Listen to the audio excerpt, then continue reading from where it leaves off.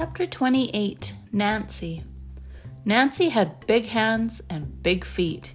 He didn't like his name. He thought it was a girl's name. None of the other children in Mrs. Jewell's class thought that Nancy's name was odd. They didn't think of it as a girl's name or a boy's name. Nancy was just the name of the quiet kid with the big hands and feet who sat there in the corner next to John. Nancy was very quiet and shy. He was ashamed of his name. He only had one friend, a girl who went to class on the 23rd story of Wayside School. They were friends for a good reason.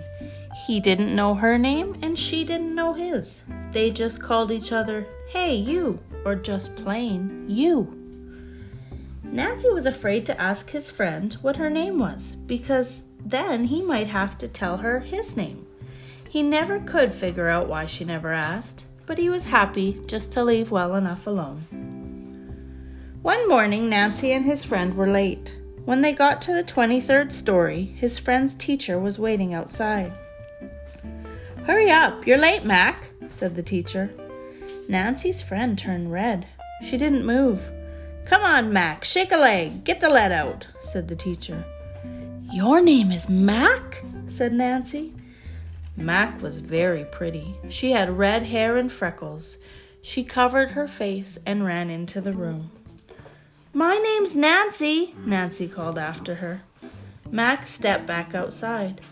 "I was ashamed to tell you my name," she said.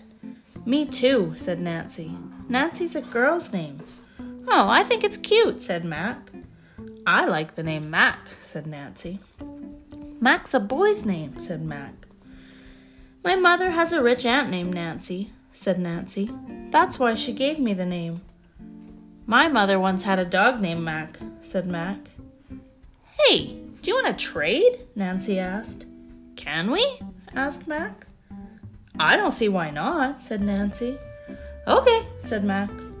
They both spun around 100 times in opposite directions until they were so dizzy they fell over. When they stood up, Mac was Nancy and Nancy was Mac. They said goodbye. Then Mac raced up to Mrs. Jewell's room. He was no longer shy. "Hi, everybody, my name's Mac," he announced. "I traded names." He held out his big hand. Todd jumped up and shook it. "Hi, Mac," he said. "Glad to meet you." "How you doing, Mac?" said Ron. "Howdy, Mac," said Terrence. "Nice to see you, Mac," said Bibi. "You traded names?" asked Jason. Jason didn't like his name either. "That's right, Jason, old boy," said Mac. "Is that allowed?" asked Jason. "Why not?" said Mac. "Hey, anyone want to trade?" Jason called. "I'll trade with you," said Terrence. He didn't like his name either. "Wait, I'll trade with you, Terrence," said Mauricia. Mauricia didn't like her name. "No, he's trading with me," said Jason. "I'll trade with you, Mauricia," said Damien. "No, thanks," said Mauricia. "I'll trade with you, Damien," said Mrs. Jewells. "No, I want to be Mrs. Jewells," said Stephen. It turned out that nobody in Mrs. Jewells' class liked his name. The children all spun around in different directions until they got so dizzy that they fell over. And when they stood up, nobody knew who anybody was.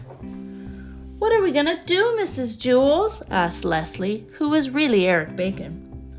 "My name's not Mrs. Jewells, it's Mauricia," answered Terrence, who was really Jason. "It is not, I'm Mauricia," said Dee Dee, who was really Joe. "You're both wrong," said Mauricia. "I'm Mrs. Jewells." This went on for an hour. At last, they figured out who the real Rondi was. She was missing her 2 front teeth. After they figured out Rondi, they were able to get Allison pretty easily. And then, from there, they got DJ, Damien, and Mrs. Jewells. She was the oldest one. Eventually, they figured out who everybody really was. They had some difficulty deciding which Eric was which, and actually they're still not absolutely sure. Everybody just decided to keep his own name. The children didn't like them, but it made things much easier.